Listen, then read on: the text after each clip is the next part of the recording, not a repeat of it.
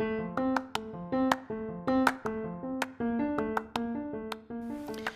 how's it going? And happy Mother's Day to all you fantastic moms out there. This is the Mother's Day edition of the Josh Belcher Uncharted podcast. I was very privileged this week to have four of the greatest moms on the face of the planet give me the opportunity to speak with them on the podcast this week. I was very privileged. We had Dr. Angie McCartney. That's the mom of Sir Paul McCartney. We had Dr. Anne Maria DeMars. That's the mom of Rowdy Ronda Rousey. Then we had comedian Michelle Trena. She has a daughter named Grace. She's a fantastic single mom, an entrepreneur, got her hands going in a lot of stuff, divorce diaries, prop box players. We'll be talking about all that and more on the podcast. Not to mention my mom, Odessa, who we all call Nana affectionately, her grandkids, since she's had them. So Nana was on there helping me with Dr. Anne Marie DeMars, and I had a really good time. And I wanted to say thank you to all those women out there that are moms doing their thing, unsung heroes of this world. Couldn't do anything without you. Thank you for putting up with all of us children, from birthing us to putting up with our snotty noses and our crying and our dirty diapers and our teenage attitudes and whatever else we give you in this lifetime. I'm very grateful to women. Lady power, rock and roll. I'd also like to take this time to say thank you to my listeners, moms, dads, cousins, friends, aunts, uncles, fans, listeners, whatever. I really appreciate you taking the time to listen. I enjoy this little podcast. It wouldn't be possible without you tuning in. So thank you very, very much. And like I said, happy Mother's Day to all those fantastic moms out there. And without further ado, we'll get these interviews started. Hope you all enjoy. Thank you so much for listening.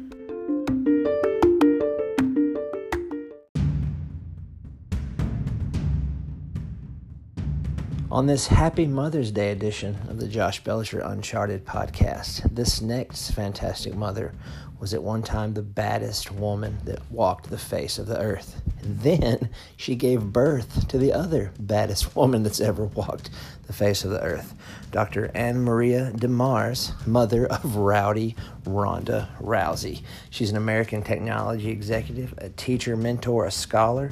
She is an author and a practitioner of judo. Not to mention, she is the first American. I did not say the first female or male, the first American to win a gold medal at the World Judo Championships. She was one of the nicest, kindest, soft-spoken, intelligent human beings I ever had the privilege of talking to, and I really enjoyed my conversation with her. She's a fantastic woman. Really enjoyed watching her in the Ronda Rousey documentary on Netflix called Through My Father's Eyes, and just a blast to talk to her. Real sweet lady. Happy Mother's Day to her. I hope she's enjoying her day, and well, to all of you others that are moms. So without further ado, let's get on with that interview. Here we go. Anne Maria DeMars, first of all, thank you for taking the time to speak with me and my mom Odessa on this Mother's Day podcast special. We were glad to have you. We watched you recently on the documentary of your daughter, Ronda Rousey, Through My Father's Eyes, and we're really privileged to be talking to one of the baddest women that's ever walked the planet. Well, I hope I can live up to that. And the mother to the other baddest woman that ever walked the planet. Yeah. That was our first question. What was it like being the baddest lady ever, being the first American to win the gold medal in '84, and then giving birth to the other one? How cool was that? What kind of life is that? It's got to be amazing. Well, when I was competing, I had a great time. And it's true when people say no pain, no gain, but I had a great time training every single day. And when I hear people talk about, when I sacrifice this and that, and yes, you do sacrifice. I mean, you don't, certainly my career early on didn't go as fast as it could have because, well, stuff I was doing, but I really enjoyed it. And I think that people who don't, if you don't, you should quit and do something else. Mm-hmm. You sound like so much fun. I'd just like to live next door to you. You could be my best buddy. Yeah, I mean, I've seen some of your work, and then, of course, following Rhonda and you now on Instagram, and they say you had the meanest arm bar that ever was. So, I mean, how did you perfect such an art of, like, clenching somebody's arm to where they tap out or whatever? What's really funny is I injured my knee when I was really young. So when I was 17, and surgery wasn't the way it is now, and they told me if I didn't quit competing, I would not be walking when I was 40. Oh, and wow. I was not really willing to accept that I couldn't compete anymore. So I went and focused on that work. And really, for me, it wasn't that much of an option. Like everybody else was trying to do the pretty throws and everything, and I couldn't do them. Because if I stood on my, like Ronda was really famous for in judo, left uchimata. You stand on your left leg and you pivot, and you throw the person with your sweep with your right leg, and I couldn't do that. I would have just collapsed. And so I felt like this my whole life. You can focus on what you can't do, or you can focus on what you can do. And what I could do with mat work, and people weren't really paying that much attention to it at the time because it wasn't cool. So I worked on arm bars, transitioned to arm bars. I noticed that a lot of people did is they fought standing up, or they went to mat work, like kind of like the jiu-jitsu people do. And nobody really focused on that transition, that split second from when you're going to the ground to the mat. You could kind of flip around and catch somebody in the air. So that's what I focused on, and it worked out for me. Yeah, that it did, because you became the champ. You're the first one ever, and like I said, it was great watching your story on Netflix. And just, I mean, it seemed like there for a while you had the weight on your shoulders, raising your kids solo, but you were so good, and they credit you to so much stuff. What made you decide to bury your soul, you and your family, on that particular, that documentary that we just watched, which was phenomenal, by the way? Well, the person who was doing it was a friend of Gene LaBelle's, and Gene LaBelle's been a good friend of ours for a long time. And he said, these are some good guys, talk to him. And then the other thing that's funny is they made that documentary a very long time ago. Oh, really? So, yes. So if you notice, when it ends, Ronda was still winning everything. So they made it a really long time ago. They just happened to walk into the gym the day she started MMA. Wow, and they were there to film Gene. And Gene said, film this girl Ronda. She's going to be really good. And they were like, well, yeah, sure, we're here anyway. And then when she had her last amateur fight in Las Vegas, they were there for something else, I think to get B-roll, kind of like the background that they have in movies. Yeah. And Gene was there, and he said, you should film Ronda. She's going to be something else. And so they did. So, it kind of came out just coincidentally. They were around. They knew Gene. He said, talk to these people. So it wasn't anything that we were that involved in at all. I mean, when Ronda was getting started, I tried to do anything I could help her out, like a normal parent does, right? So anytime anybody said, oh, do this, talk to this person, do this interview for this TV show or this radio show or whatever, I did it because I figure it's helping my kid. Now I don't so much because I figure she doesn't need my help. But this was all when she was first getting started out. Yeah. She definitely don't need help getting recognized now. I often wonder what it'd be like for her to go into like the store, like when the world opens back up, if she could go through an aisle without somebody wanting a picture or something. Sometimes she does. Yeah. Not that often. Like we'll be out shopping and we don't get through the store without somebody recognizing her. Do you like that kind of attention? How do you feel about it? I don't really feel one way or the other about it. I think I must be the only person in Los Angeles that never wanted to go into the movie business, never had any interest in the entertainment industry. So, like Rhonda, that's what she does. My youngest daughter, Julia, is graduating from high school, because she's graduating from college next week, and wow, she wants to write for TV shows. But, it's never been a particular interest of mine. So if people recognize me, I say hello, and if they don't, I go about my business. I understand. And your other daughter, I mean, she's still into ESPN and doing all that sports? She was. No, now she's the CEO of 7 Generation Games of our company. Yes, and that was what I was going to talk about with you really soon. That's exciting. I saw that in Strong Mind Studios, and this looks like a wonderful thing if you're ready to talk about that now, since we just segued right into it. Sure, I'd be happy to talk about it. Yeah. What would you like to know? Well, I looked on the websites, and it looks pretty enticing, and it looks like it helps a lot of people. I just wanted to know how it got started and why you had such a passion for education and things like that. Well, I think because when I was competing, I won a lot in judo, but it's not what made it possible for me to move to Santa Monica, send my kids to private schools. It was because I was good at math. And because I was good at math, I got a college scholarship. I was able to go into graduate school. I was able to get a job as an engineer and pull my family out of poverty. And when my husband passed away, I mean, it was very tragic, and I had 3 little kids. But if I didn't have really good health insurance that paid $100,000 in medical bills, if I didn't have a really good job that, allowed me to pay for the bills when Ron was sick and after he passed away, it would have been far more difficult. Mm-hmm. And all of that came back to I was good at math. And when I started teaching, I saw so many kids when they were in middle school, they would say, oh, they want to be an architect, they want to be an astronaut, they want to be a doctor.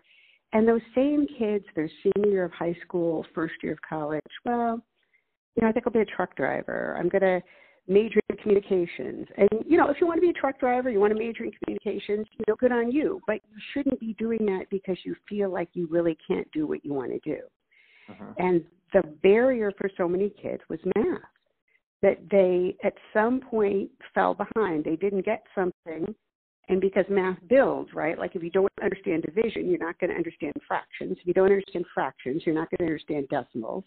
If you don't understand decimals, you're not going to understand percentage. And so at some point they missed the block, and now they're convinced, oh, I don't have that math brain and I can't do it. And I just think nothing is sadder in this world than unrealized potential. So anything that, and I was fortunate. I had good math teachers. I had my brother who is terrific and really good in math to help me out. I had friends in college, but not everybody has that. Yeah. And a lot of people, too, it sounds like with you, with a natural gift for it, which is a blessing, because one thing, like for me, I struggled in math is because numbers are endless, and you never will stop learning. And when you think you might have mastered one thing, 25 other things you have to learn right behind it. So that's really great you're taking the time to do that. Well, it's what I can do. I always quote this line. It was from a book. It wasn't the greatest book, but it had a really good line in it. And it said, your place that you're meant to occupy in the universe is where your greatest talent meets the world's greatest pain. And I'm good at judo, but the funny thing is, so many people that I knew that were good at judo, they went on and they opened a judo club and they sell mats or they sell judo gis and, they're the national team coach. And again, good on them if that's what they want to do. But I just felt like that was a part of my life, kind of like high school. And no matter how much you like high school, at some point you graduate and you go on. Mm-hmm. Yeah. I hear you. And then, what were you saying? Mom had something to say? Where are you pointing at? We already talked about that. Oh, yeah, I wanted to go into Mother and I here in Middle Tennessee. My great-grandmother was Cherokee Indian, and I see you're heavily involved in a lot of Native American stuff, and I wanted to know, how did you get a passion for that? Like, it seems like you're heavily involved in that in your area. And we try to preserve it, but it seems like, you're doing a lot on your end as well, and I just wanted to know how all that came to be. Well, I was in North Dakota for several years teaching, and the university had a program where they were doing outreach to the reservations and working with the tribal colleges, and I was happy to do it. And one of the reasons they picked me at the university is they said, well, you're not prejudiced. You have no experience with any of these tribes in North Dakota, which I did not. But I said, well, I know how to write grants. And so I talked to folks and said, well, what could you use? And I can help, I can write a grant for that. And so the first one we did was to provide services for early child care. And then I got to know some people. And so I was working with the university, and then I met the person who was vice president of one of the tribal colleges, later became president. We were really good friends. And so he would say, we could really use a program to provide tutoring to college students, for example. And what I saw, and it kind of really irritated me, is often the people who get the federal funding are not the people who would do the best program, the people who need it the most. It's the people who are the best at writing grants. Mm-hmm. So I started doing that and got to know people, and it just kind of developed from there. And I saw a lot of kids, just like all the kids I grew up with, that had so much potential, but they needed to have the background, the support for when they got into college to be college ready. And a lot of the teachers some of the teachers need to find a different profession. But a lot of the teachers are really doing a great job, and they're working as hard as they can, but there's only one of them. And if you've got kids that are at 5 different grade levels, from the 3rd through the 8th grade in an 8th grade classroom, there's only so much a teacher can do. So I thought, well, we have computers. Computers can differentiate for that kid that's at the 4th grade level, provide them 4th grade level instruction. For the kid at the 5th grade level, do it at their level. And so I worked with some people I knew who were, Dean Dufresne, the superintendent at Warwick, Eric Longi, who was on the school board at Taditopa for a while. And, we put these programs together, and they worked to raise kids' math scores, and then we just did more of it. And then we started, after we'd done the first couple, we did a Kickstarter. And we thought we would do these developed to the reservations. They can run offline, so if you don't have internet at home, you can still use them, and that would be great. And so we did a Kickstarter to raise some money, and we started getting emails from people. Are these only for Native American kids? Because my child needs to learn fractions, or my kid needs to do better at math. And Maria said, hey, you got $2 because you can buy Megan Kent Premium in the App Store for that. And she said, I like Super Mario Brothers. I was never an Italian plumber with a mustache.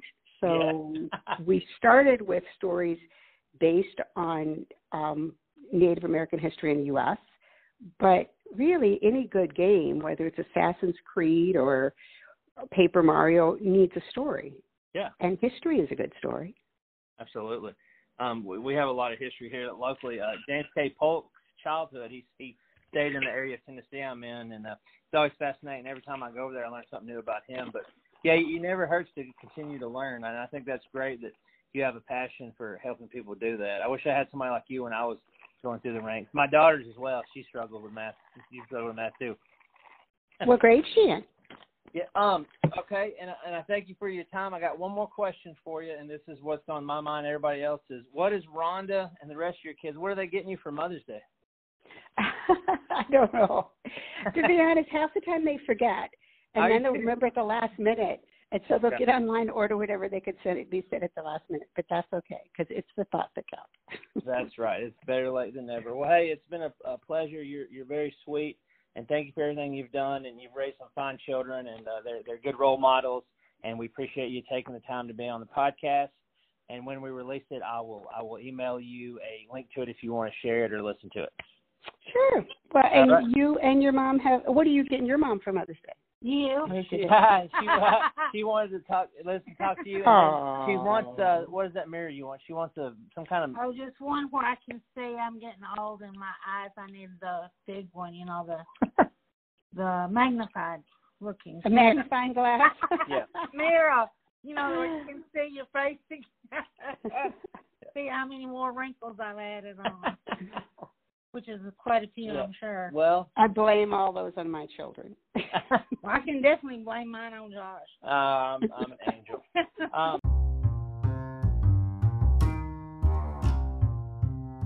Happy Mother's Day, and we're celebrating mothers here on the Josh Belcher Uncharted podcast. This next lady needs no introduction. She was a blast to speak with. Dr. Angie McCartney, the mom of Sir Paul McCartney of Beatles fame, Wings, and solo efforts. Like I needed to let you know who Sir Paul McCartney is. But nonetheless, she's got a brand new book out that you can find on Amazon for starters called Your Mother Should Know, talking about being from Liverpool to Los Angeles. Had some great time talking with her about that. She's got her own brand of wines. You can check her website out. She's got all kind of things going on, Miss McCartney's Wines, and she's got her own program on YouTube. We talk about all that and more, and even some Beatles information. That's up next on the Josh Belcher Uncharted podcast. Here we go. How flippin' awesome. Dr. Angie McCartney, what a thrill it is to talk to you. How are you doing today? I'm splendid, thank you. How are you, Jason?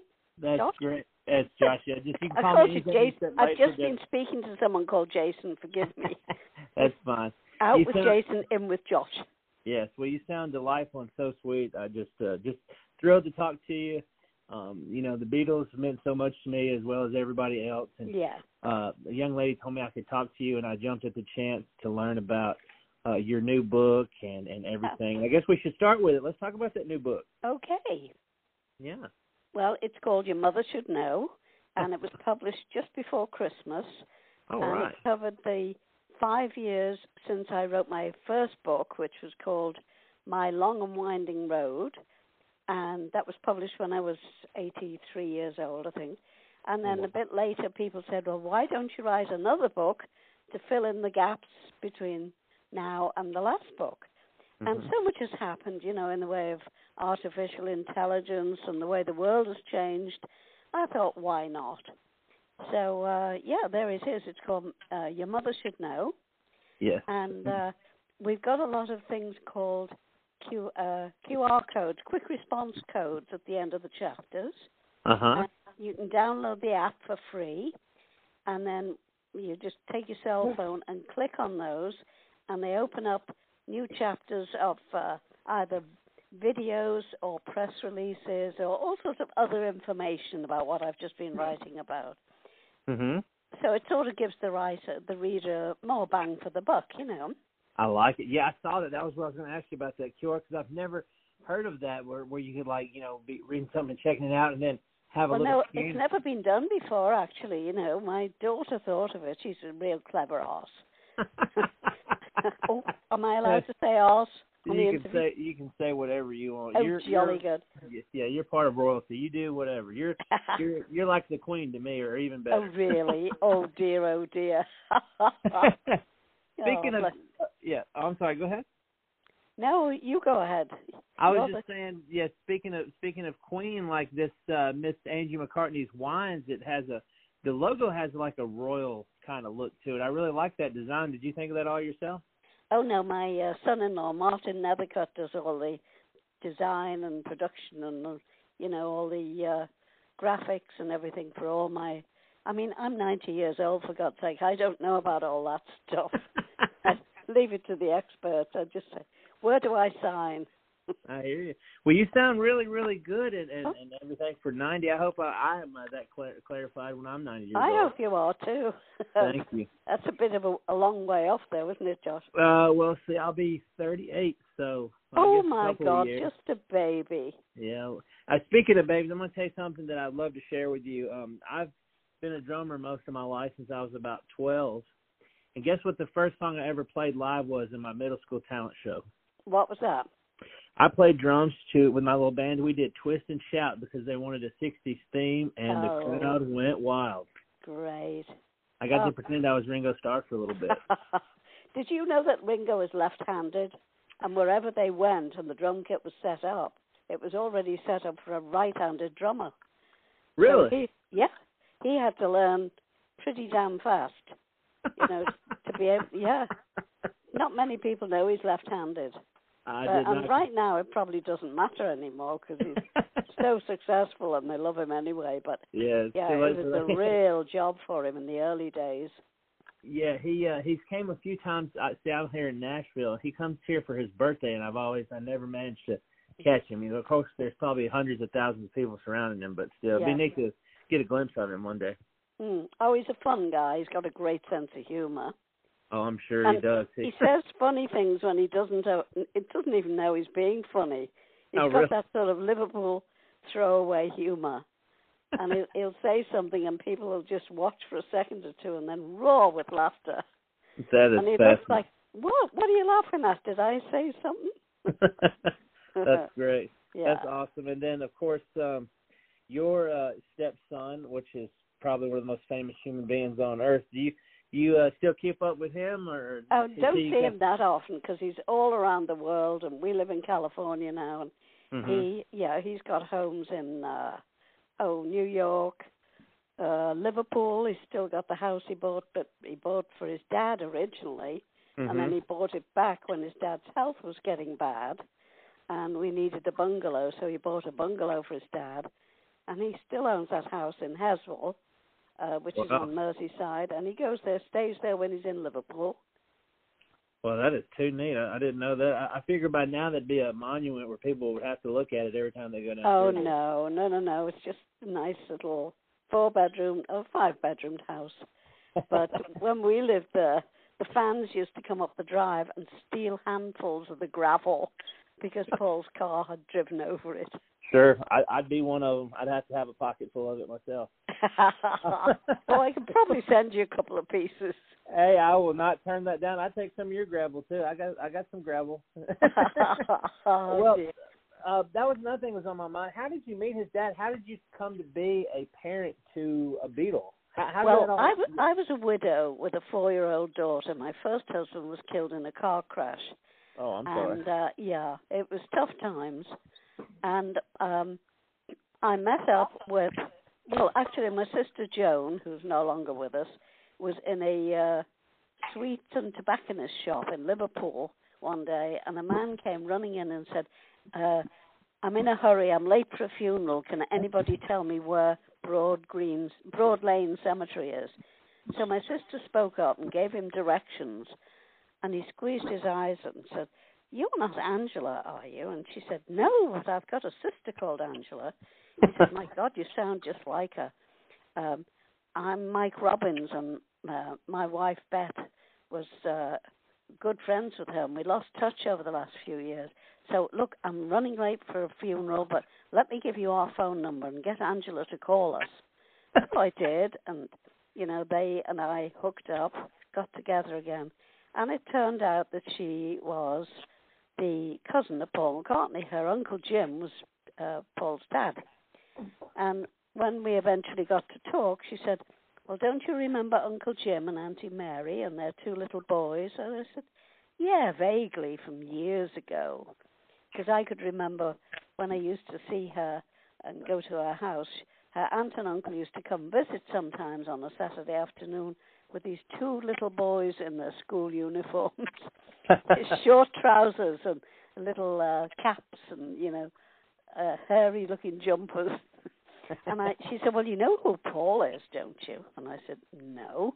She said, he's Paul McCartney and the Beatles. I said, oh, my God.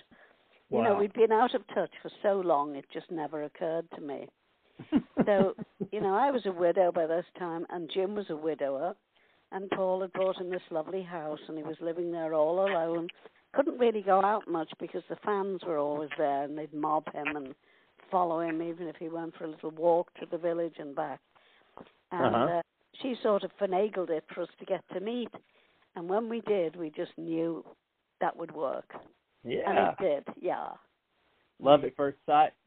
No, not really. It was just a warmth and a friendship and a feeling of need. We both needed something, someone to turn to, Yeah. And, of course, Jim was 28 years older than me, so it was a mammoth thing for him to think about asking me to marry him with a 4-year-old kid.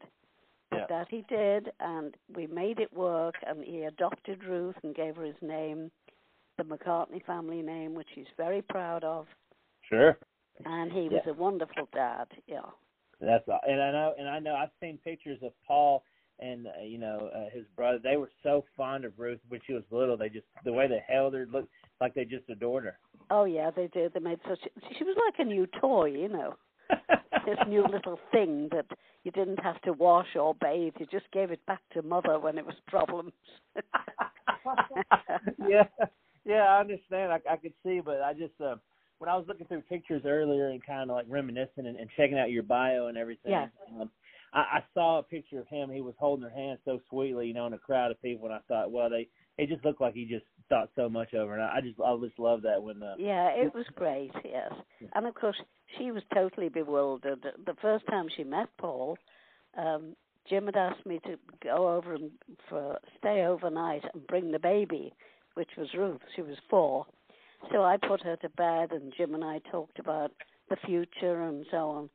And Jim said to me, you and I both need to make a change in our lives. I'm living in comparative luxury in this lovely home that Paul's bought for me, and you are slugging your guts out for £5 a week and, living. Why don't we talk about doing something? He said, do you want to get married, or do you want to be my housekeeper, or do you want to live with me?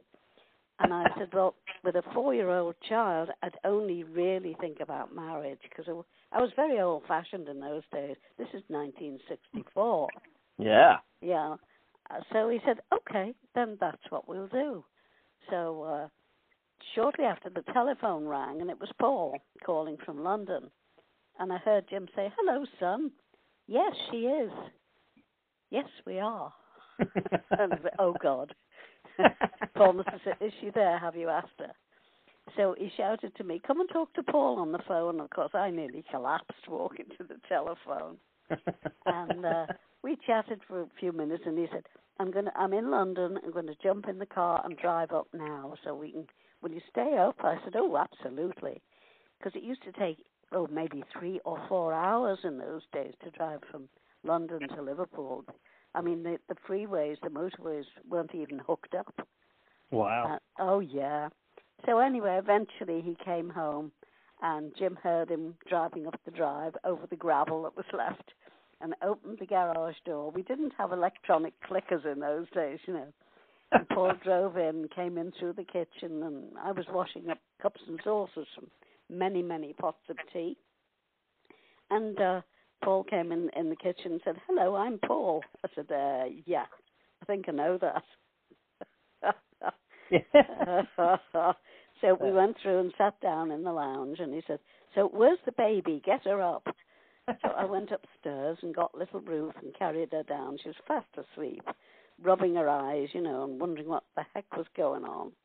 And I sat her down on Paul's knee, and she opened her eyes and looked up at him, and she said, I know you. You're on my cousin's wallpaper. Oh, God. Collapse. Oh, embarrassment. Can you imagine? Oh, but he roared with laughter. We all did, and that sort of broke the ice, and it was all fine. That is precious. Yeah, because, you know, my sister's kid had a little Wendy house in the garden, a little playhouse, and her father had wallpapered it with beetle wallpaper. So, absolutely. Talk about, you know, open mouth, insert foot.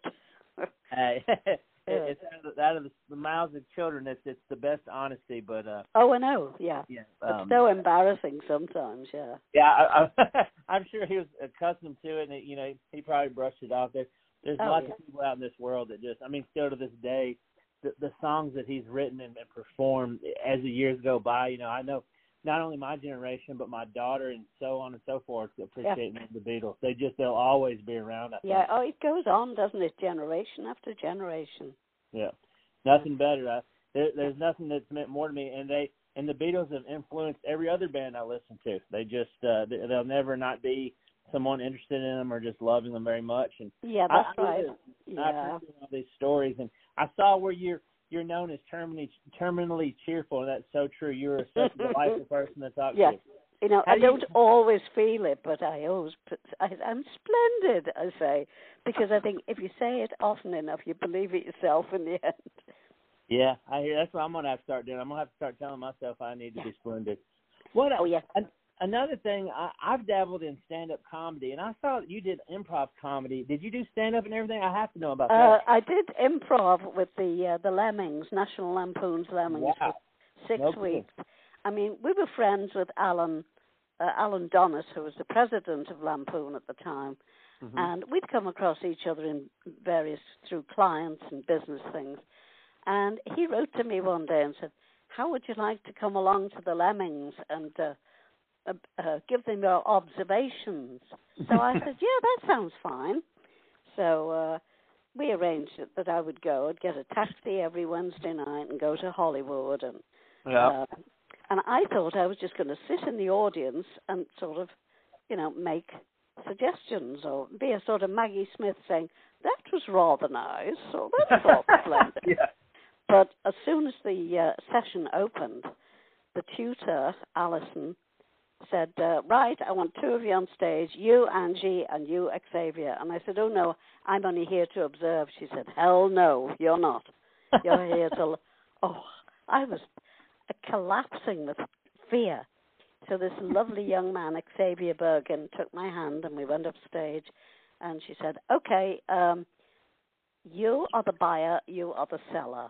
You're going to sell him some kind of a sex object. Uh-oh. Lovely. So I quickly thought of something I'd just seen in the LA Reader, which is a big weekly magazine here. And I said, okay, I'm going to sell you vouchers for anal bleaching for $4 each. Oh, my goodness. And we just had to improvise from there. Yeah, I'd say so. Oh, boy. Hey, and now Xavier is a very successful filmmaker. And he's made lots. He's won several awards of African-American themed documentaries and short films and so on. And we still keep in touch. Came over here a little while ago to, I have a little T-Flick show on Facebook on Tuesdays. Yeah, I was going to ask about that. I really like that. Yeah, let's talk about that. Yeah. And, Xavier came over and appeared on the show for me a little while back. But, we haven't recently been able to have guests on because Facebook changed the method where you can't remotely bring in guests. So what we've just come up with today, we've joined Zoom, and we're going to try from next week to bring a guest onto the T-Flicks half hour from another, through the Zoom setup. So I'm still learning all about that, of course. You can imagine at my age, it's what? Yeah, I understand. Poor daughter has to talk me through it about 3 times, you know. I've a lot of fellow podcast friends of mine have mentioned Zoom, how they do it, but one of my fears, even at my age, is that like if I were to have somebody I wanted to talk to, like you or somebody, that I wouldn't be able to connect them, and I just that's my biggest fear. So that's why I haven't taken the leap yet. I know. No, Ruth, my daughter, is very tech savvy, and so is her husband Martin. So they do all that stuff. Just sit me on the couch and say, go. You are live. You know, hello, folks. It's 11:30 on Tuesday. Yeah. Got a director and a producer waiting right there for you. Yeah, that's right, yeah. Well, and I'm still in my jammy bottoms, you know. A nice blouse, but my pajama bottoms. Well, let me ask you this, okay, because I'm a Southern American, and we drink cold, sweet tea. And I know with the British, it's the hot tea. Yeah. How do you feel about cold tea? What do you think about it? I don't mind it. My son-in-law, Martin, who originates from Germany, he likes cold tea. And, any of the teas, I've got 11 flavors of tea. Yeah. You can brew them and then let them go cold, which he likes. We've got peppermint and strawberry and Maharishi peach and all kinds of things. Mop top maple. Mop top, I like it, yeah. Mop top maple. Well, we gave them all sorts of beetly names because that would catch people's eye. Yeah, how could it not? Yeah. I like that. And wines, too. You got some wines. You're a busy person. You do a lot of stuff.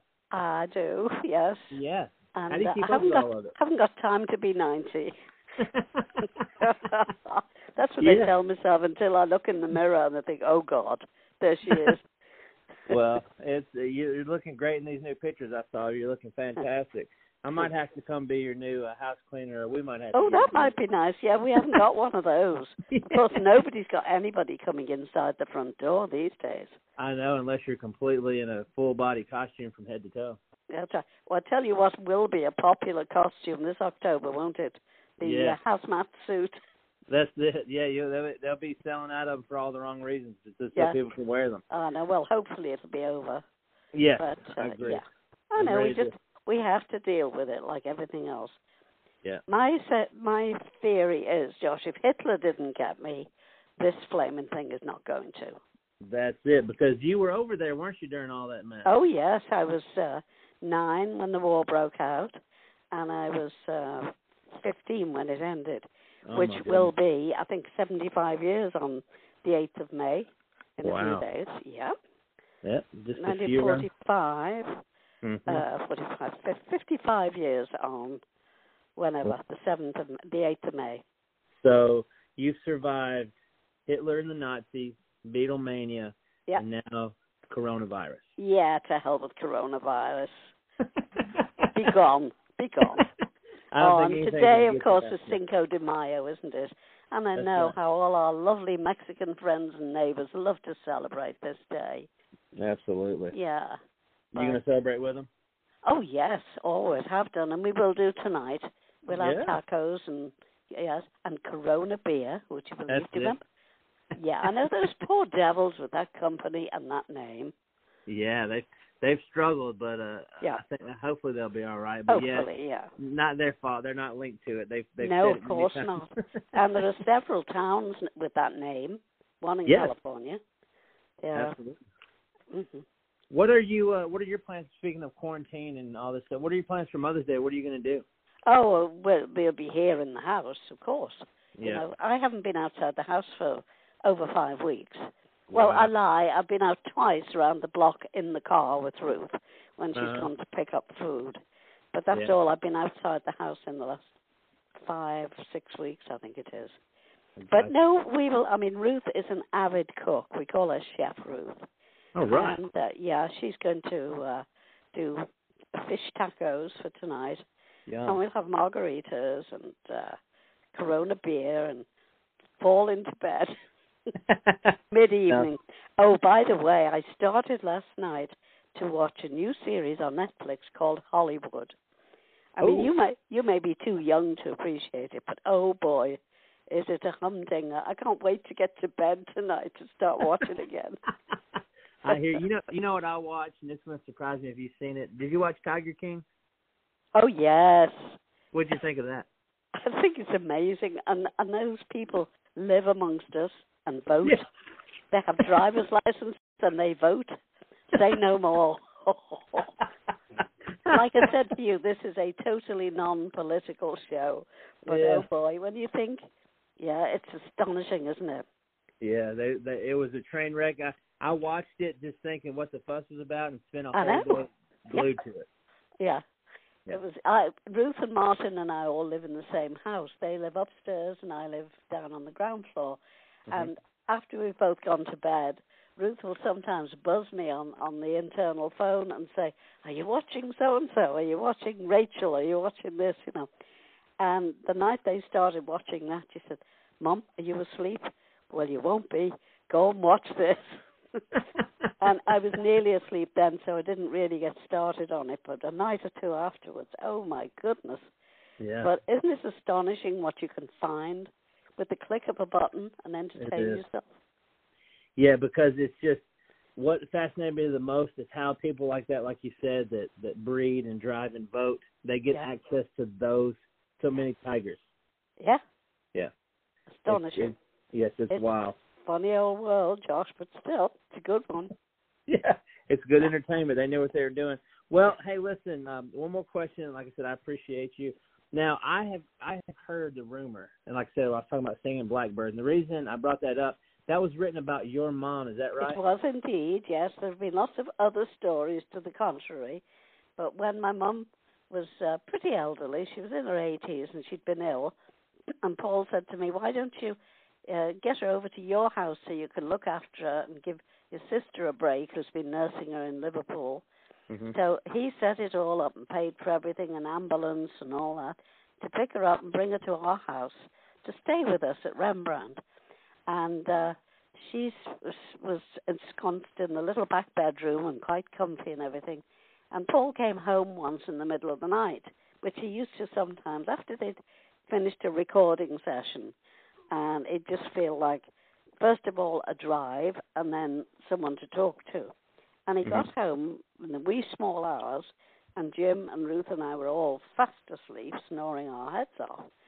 And he wanted to talk to somebody, and he tapped on my mother's bedroom door, on the back bedroom door, and he said, "Edie, are you awake?" And she said, "Well, I am now." So he went in and sat on the end of the bed, and they chatted, and he said, "How do you sleep?" And she said, "Oh, not bad. But sometimes that flaming blackbird keeps me awake singing." And he said, "What blackbird?" So she said, "Oh, open the window and just sit here. It'll start soon, or just after midnight every night it starts." It used to sit on the top of the greenhouse and, the hothouse where Jim had vines growing to make grapes and so on. Mm-hmm. And sure enough, it started. And Paul ran downstairs and got his brother Mike's Grundig tape recorder, put it on the end of the bed, and recorded the bird. And, that was it. He sort of took it away, and we didn't hear anything for a long time. And much later, he recorded a song. And I've actually got a cassette tape in the safe of him saying, this next one's for Edie. It's called Blackbird. How beautiful. Yeah. So whenever I hear it, I always think, that's for my mum. Yeah, and what's the beauty of it is it's a song that's celebrated all over the world. Yes, that's right. It's a lovely song. Yeah. Yeah, what a fitting tribute, because like I said, I'm having you on my podcast this week in celebration of amazing mothers, and you are an amazing lady and mother. Oh. Thank you, and I feel like I've made a friend for life, and I hope to see you if you ever come to Nashville. All right, my darling. Thank you very much. Yeah. I'd like you to meet my mom. She's sweet, too. I think you and her good. get along. Well, let's set it up. We will.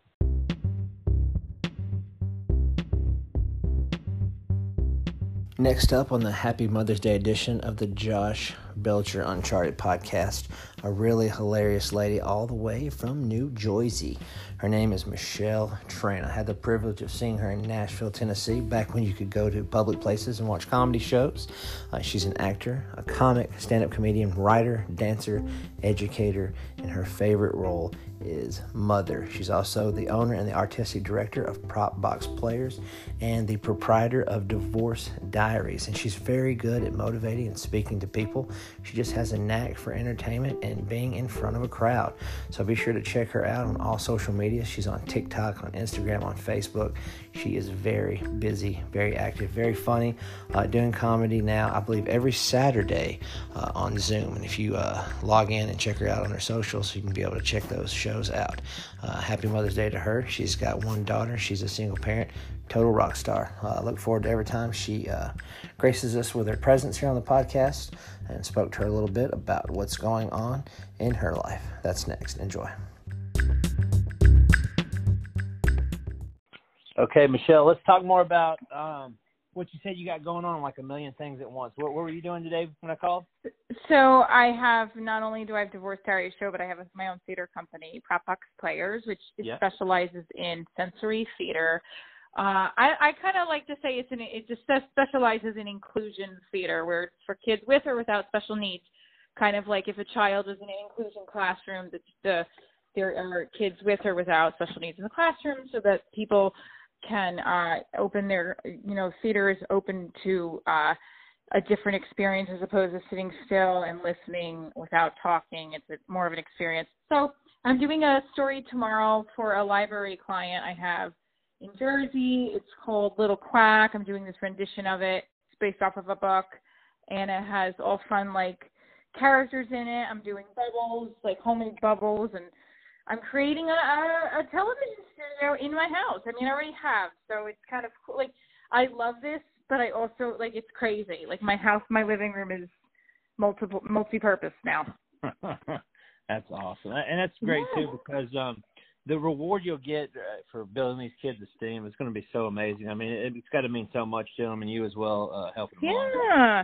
I mean, this is my other degree. I got a master's in educational theater, which is an actual degree at the NYU produce. And that, it was a more kind of about how theater and acting and performance really helps people learn and grow. And that's also the mantra behind, how I kind of use Divorce Diaries and this facilitative tool in addition to being entertaining. So they work kind of hand in hand, which is one's for families and one's for adults. Yeah. So I'm putting away my props now as we chat. Yeah, that's awesome. Well, one thing I admired about you, and I wanted to have you on the Mother's Day special for this Sunday. You're such a good mom, and, being a single dad, I've always really liked that about you, the way you include your daughter. You can just tell she adores you, and, I always like y'all's little adventures, and the bike was a big thing, and just good for you. I mean, you're taking care of business, and then I don't feel you find all the energy for what you do, because you're constantly content, TikTok, everything. Every time I turn around, you're doing something. What's the secret? Listen, I appreciate you saying that, because the only secret I have is to instead of whining about it, just do it. Yeah. Because we're in this pandemic craze, and all I can keep thinking is, you need a second to cry baby about what's going on, then do it, and then get up and do 12 posts in an hour. Just because I feel like this is the push you kind of need. Now it's do or die. I mean, this is my living. This is how I make money, and I got to do it. That I think the secret is, like, I love what I do, and I am refusing to put it down and not still use it as my craft to help people to earn a living, to feel fulfilled in life, in addition to being a mom. And I feel like I'm very much probably like a lot of parents struggling at times right now to balance everything. Sure. She's, and I appreciate, like, the funny thing is I did tell her, I was like, every 1 hour a day we're going to go out, we're going to ride our bike or run or something. Mm-hmm. So that we're doing, but she sees me on the computer a lot lately. And I just told her it is what it is. It's going to have to be that for right now because this is what our lives are. But I make sure there's that hour where I'm not. So. Yeah. Well, I mean, you got to do what you got to do, but everybody's in a predicament, and everybody's homebound. It's just the world. Since last time I saw you, we're flipped upside down. I'm the only person I know within my circle of people that I have been exposed to it every day. I have not yet taken a break. Been out in it, but I mean. Oh, man. So, yeah. Wait, so you're like, I mean, that's the thing is, like, I feel like I'm working more sometimes now from home. Yeah. And in less revenue. Sure, yeah, and, you're not the only person that's, in entertainment to tell me that. I was speaking to Rascal Flatts drummer a few episodes ago, and they were getting ready to embark on what they call their farewell tour. Bands don't actually ever farewell, but he was like, we put that on hold. He said same thing. He's more busy at home, teaching students to pass the time and still bringing revenue, but it's less, but working more. I was like, man, we're less. Yeah, exactly, absolutely, 110%. Yeah. And it's crazy, and it's like, I'm a big Gary Vaynerchuk fan, and like Vaynerchuk. I always say Vaynerchuk fan, and like I was just listening to him on the way home from dropping my daughter off at her dad's. And then in Milet, and they were talking about just listening to those kinds of motivational videos and clips help you stay on fucking track. I'm sorry if I'm not allowed to curse. Help you stay on track with pushing. And if you're getting that feeling of like, oh, I just want to take a break, then it's like, well, that hustle, especially that old school hustle mentality of like, no, just do it, So. Yep. And you've definitely got that. Like I said, it's one thing I admire about you. You've got talent everywhere, and you never cease. You're doing 900 things. It's just impressive. I mean, there's some kind of magic brewing there. I think it's also the fact that, like, I really do love I love my craft a lot. Like, it means that much to me that it's a lifetime of. For me, it's another child. It's like I told my daughter the other day, I was like, you come first, and then my career. She goes, wow, really? I said, yeah, absolutely. She was, you're always on the computer. I said, yeah, right now with what's going on in the world, I am always on the computer. And that's to make sure that we put food on the table and we have money in our pockets and that things get handled. I said, but trust me, I'm making time for you. And, kids like to manipulate a little bit. So I'm like, listen, but yeah, absolutely. I mean, I think it's just that I love to do this. I love performing. I love creating content and helping people, making people feel good. Yeah. Well, you do great. And I was gonna ask you while it's on my mind in the middle of talking to you. I got to get you. I'm going to get some podcast hoodies of mine. I got to get your size so I can send you one because I know you've got the one. I know you're always sporting them, so I'll get that later. I was thinking it was small is perfect. That I said to him, I was like, I want to Divorce Diary show because I wear that hoodie all the time because I only have 2 hoodies, but when I go running or I'm outside, that's what I wear. Yeah. And absolutely, you got it. I'll wear it. Yeah, I know. I was like, I got to get her another one because I know you're sporting that one. And Cam, I haven't seen him in a while either. Like I said, everybody's quarantined. But back to the daughter, and she'll appreciate you kicking butt. They don't understand now, but that little leather jacket video was precious. It reminded me of like the Fonz. She was really rocking that jacket. The Descendants, she's a big, she was, she kind of is still, but like the Descendants was a big thing for a while. Yeah. She got that for Christmas, I think, from her grandma, and she loves that. That little video was adorable, wasn't it? Yeah. And she's like a rock star on her bike. I can't even understand how. I mean, her father and I took her on her birthday. I celebrated her birthday. We have this like slime celebration party I made for the 3 of us because it was really the only people she can see. And her friends did a drive-by. And she got to spend a little bit of time talking to her one cousin outside. So it was well needed because kids are struggling with this. Yeah. No doubt. And you know, I think things will start to lighten up a little bit. Even though I'm in like Jersey, which is like one of the hot spots, I think people are going to start to interact a little bit more with like smaller groups, provided no one's sick. Yeah. But I just think but then I do think that this is gonna be the new norm. I don't think that, you know, I think a lot of things are gonna take a long time to go back to a normalcy that she was like, okay. Yeah, it's tough for the kids. I mean, we do what we do to survive, but you know, like young people's birthdays and their friends and everything, the whole world's turned upside down. You know, it's a whole, they just don't quite grasp it. But you know, you just do the best you can with what you're working with. Absolutely. I had go ahead. No, I felt bad because I felt like I drifted off of the topic of the leather jacket, but she did love she just. I feel like I have to post more of those on my personal pages because I know that your family responds to those. Yeah.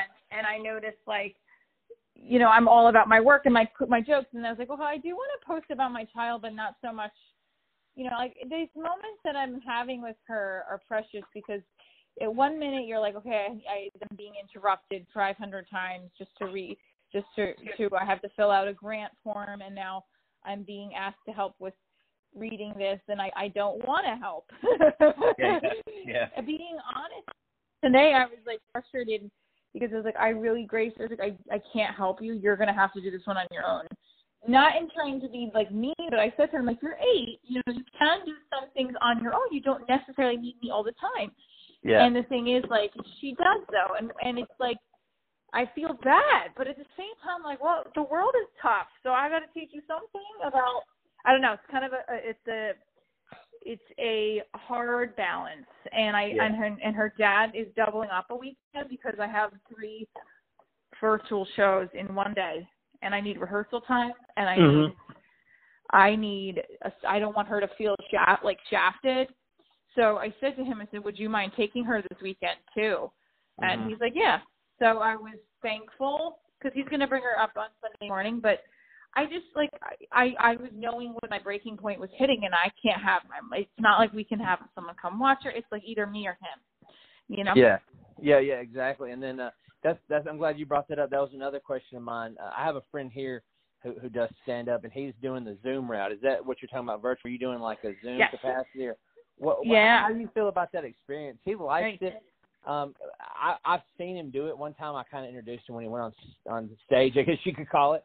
And, like, I couldn't hear the laugh response, like maybe 1 or 2 people. That would throw me for a loop. I don't know. How do you handle that? Okay, so this is a great question because I think this is now going to be the new norm. Yeah. I think for comedians and for performers for a longer time than we had anticipated. Yeah. It's I'm looking at it from a television perspective. I'm looking at it like, well, I'm being filmed and I'm auditioning. And whether I hear their laugh or not, I have to make it. I have to hit a punch. So as opposed to when you're in front of a live audience, you know, you can kind of play around with some things. I feel like I'm trying to become even more prepared for these for the Zoom shows than I were to be on stage because I'm trying to go for tighter punches.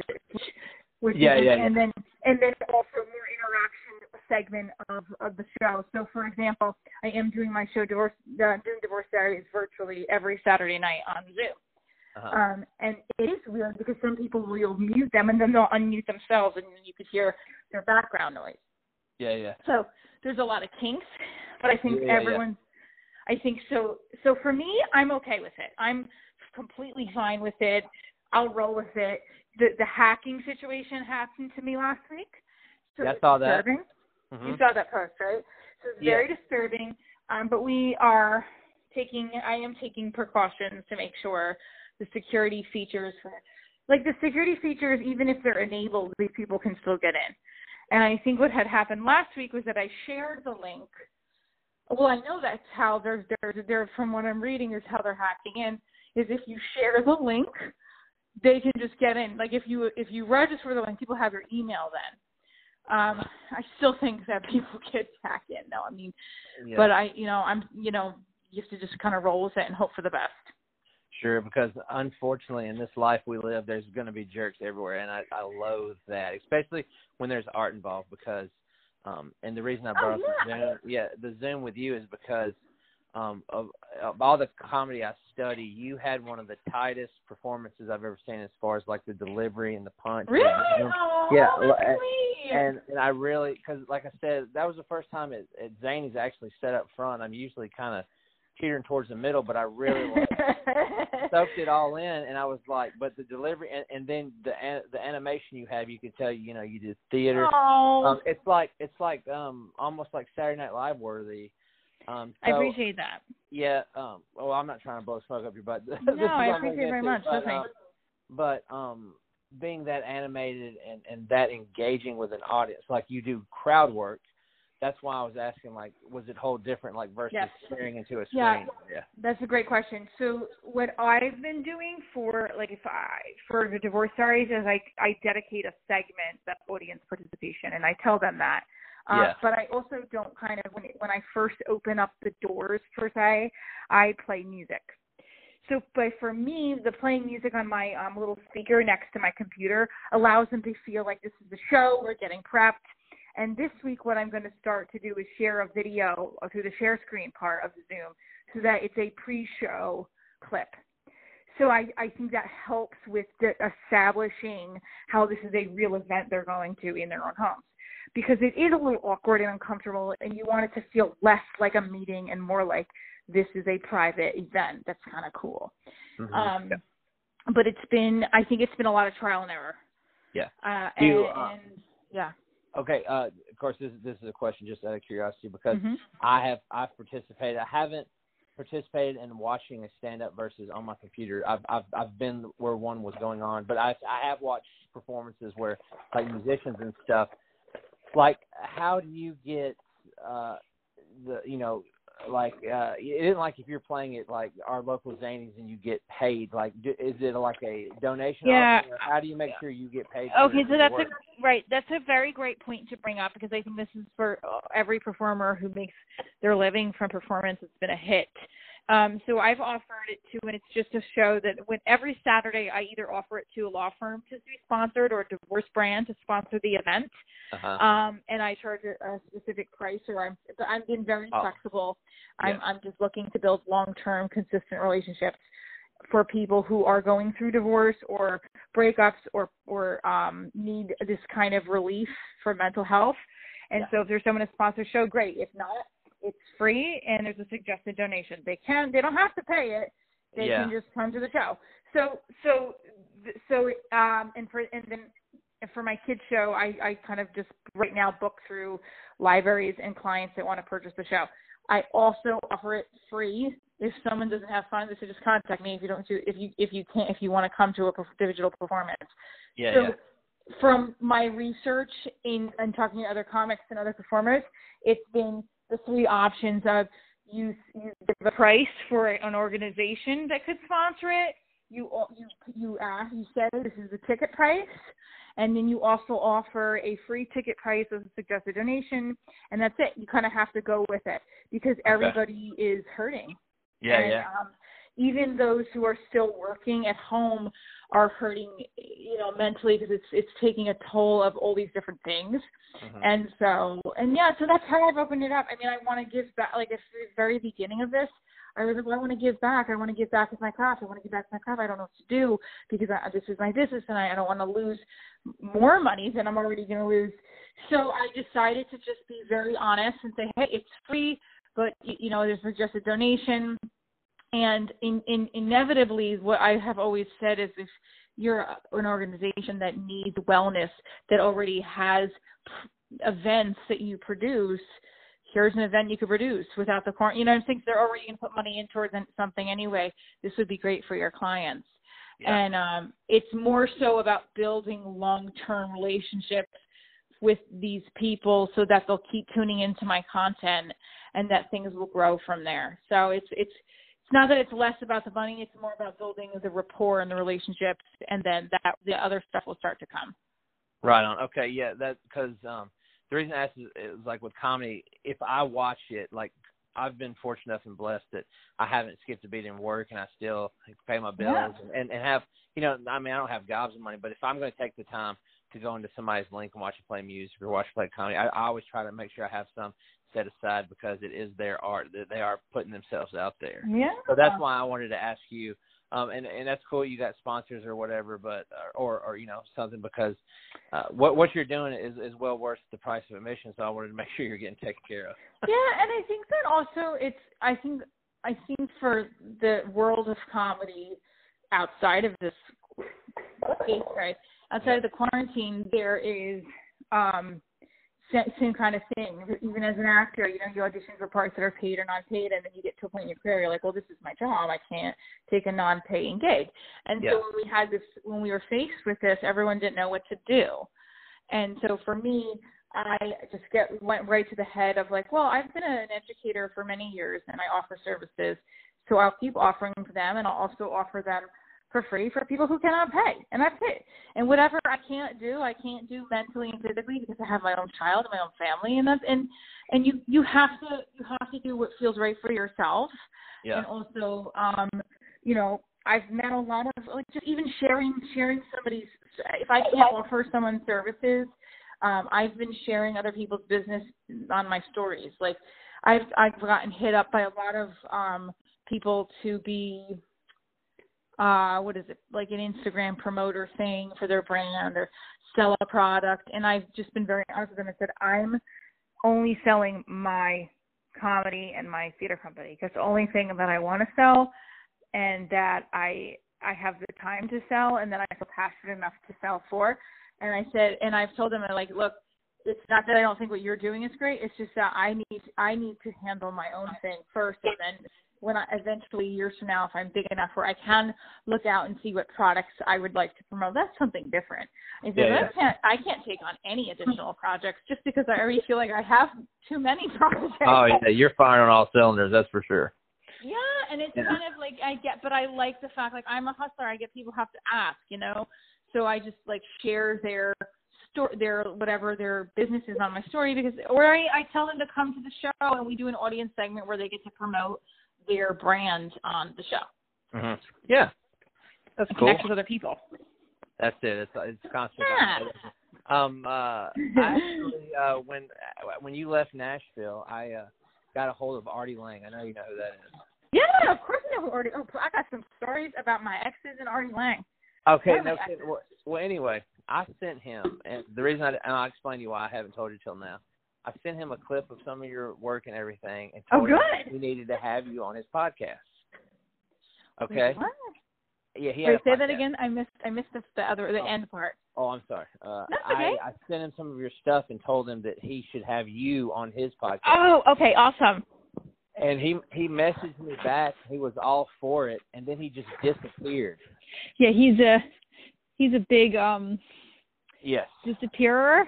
Well, and that's what. Yeah, my boyfriend took him into custody when he was arrested for one of the times. Are you serious? Yeah. That's well, right, the police officer. Yeah.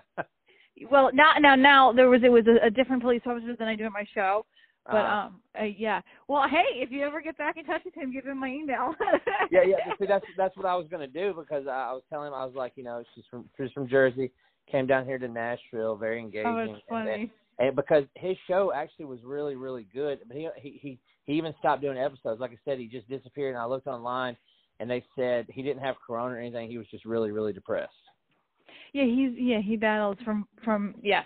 Well, listen, hey, I will. I appreciate that very much. It's very sweet of you to put me out there like that. I appreciate it. So yeah, hey, listen, tell them all about mental health and wellness. Yes, he's went through a couple of divorces, I'm sure, But anyway, I was going to tell you I forgot all about it till then. I just happened to think about him because I know he's a Jersey guy. And then the other guys I'd love to hear you engage with, of course, is is it Red Bank or Red River out there? Oh, Red Bank. Kevin Smith. Oh yeah. Okay. Yeah. Absolutely. You would be okay. He's got that. They're about to do a Mallrats #2. I told him I was like, you ought to let her be in it. You'd be perfect for it. Yes. Yeah. Thank you, Josh. You should be call my manager. Yeah, see, I don't know how to manage, but I can try. Like, well, that's all you have to do is plug me and get me work. You're already doing it. You're plugging me to Artie Lang and other people, so you're but doing better than my actual agent. He disappeared on me, so. But anyway, let's give everybody your social medias and how to find you, and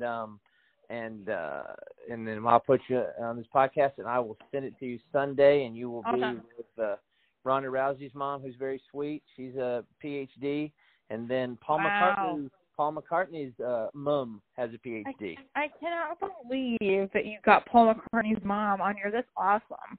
If you want to talk to her, I could probably get her for you too. She's super sweet. Yeah, please do. That's amazing. Okay, so my social media is Divorce Diaries Show on all platforms: Instagram, Facebook, Twitter, TikTok, and then I also have my personal page, Michelle Trina. You can hit up both. I would love it if you subscribe to my YouTube channel and the podcast, which is also a mix of the scripted pilot that I'm building. So, cool. Divorce Diaries Show. Yeah. If you're divorcing or have been divorced, this is the place to be. And you know what? Even if you're not, I had a married couple sponsor my show a couple weeks ago, and they're never divorced. Yeah, they're the best. And I met her on Instagram. She's a married pageant mom, and she's like, "No, I think your shit's funny as hell." I was like, "Okay, hey." And my little buddy Adam, Adam was on the podcast. Yeah, my buddy, that changed the whole trajectory of his life since he went and saw your show. He didn't seem as depressed anymore. He's actually, you'll be proud to know, he just got his interview. He's in the running to become a police officer himself. Yes, he told me, and I knew Adam was on the Man Panel episode on the podcast. He was great. Oh, that makes me so happy to hear that. Yeah, he's a rock star. Yeah, he's a good guy. He's from Philadelphia, so you and him are my only northern friends. Oh, I see. I didn't know that. Okay. Yeah. See, that's one of the people have been teasing us. The reason the corona isn't hitting us is because it doesn't infect inbred people. That's what people have been telling me. Oh, Jesus. Oh my gosh, how rude is that?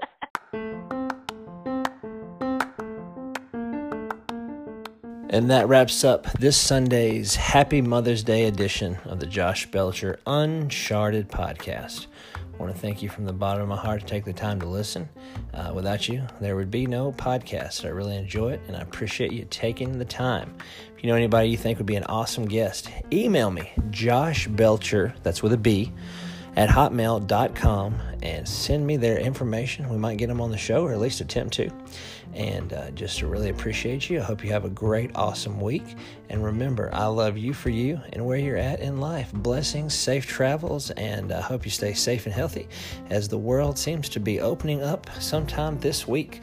All right, we'll catch you later down the line. All right.